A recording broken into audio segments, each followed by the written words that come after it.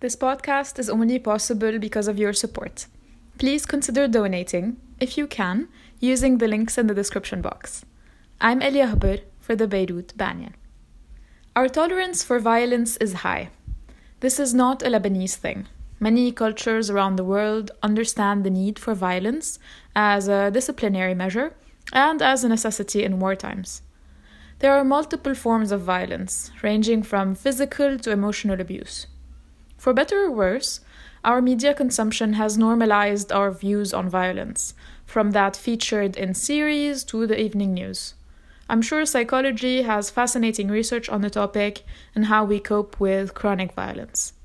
For example, we tend to refer to tragedy in diminutive names. The Irish call a 30-year conflict the Troubles.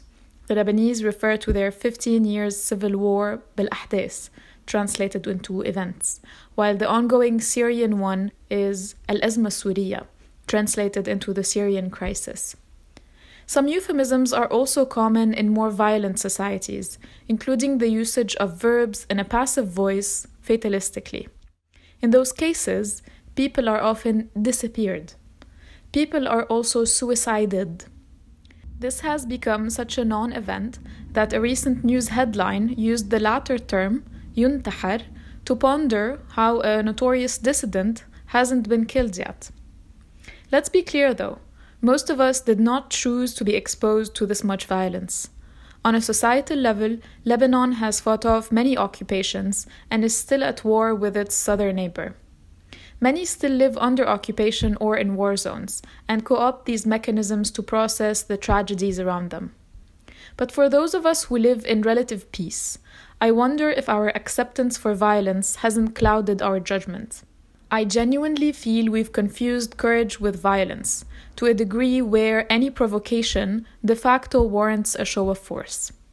I'm naturally reflecting on Bashir Abu Zaid, the editor who was beaten last week because of his Facebook post. Those who were provoked by his thoughts most probably thought of it as a violent speech aimed at their leader. His courage was deemed a challenge that trespassed social norms and required some discipline. I'm also thinking about Sherb el-Nahas's interview on New TV. At some point, he said that politicians ought to take responsibility for their actions and that it took courage to do so. Courage can be a redeeming quality, whether in soldiers on the battlefield or in peacetime civilians. Many of us, including myself, have only known Lebanon as a mafiocracy. We were born into a system that rewarded violent warlords and elevated their clientelism into law. As I write this note, I remember many courageous instances of defiance I witnessed as I was growing up.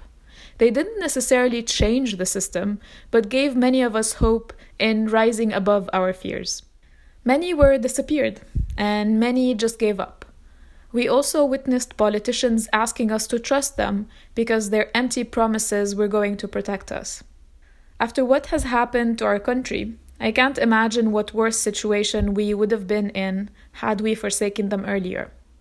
And it's completely my fault. I couldn't see beyond the cycle of violence within which we were all trying to build our fortresses.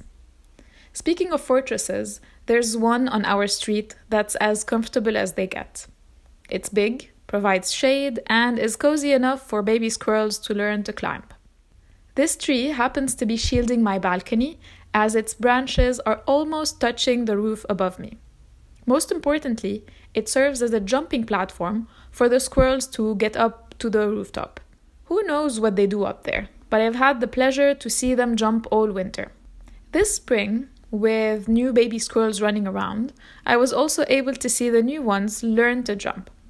One day, it took a squirrel a solid 5 minutes of back and forth to decide on a branch to jump from. It treaded forward while having trouble to maintain its balance as it calculated its jump. More experienced squirrels were already on the roof, looking down at its failed attempts.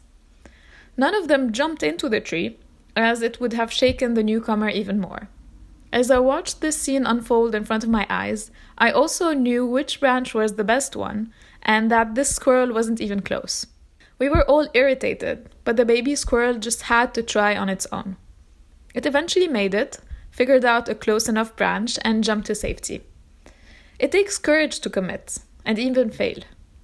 The squirrel might not have had a violent option in this case, but we've all lost our temper when we've taken the wrong route on our maps application or never got called back by an MP we've elected.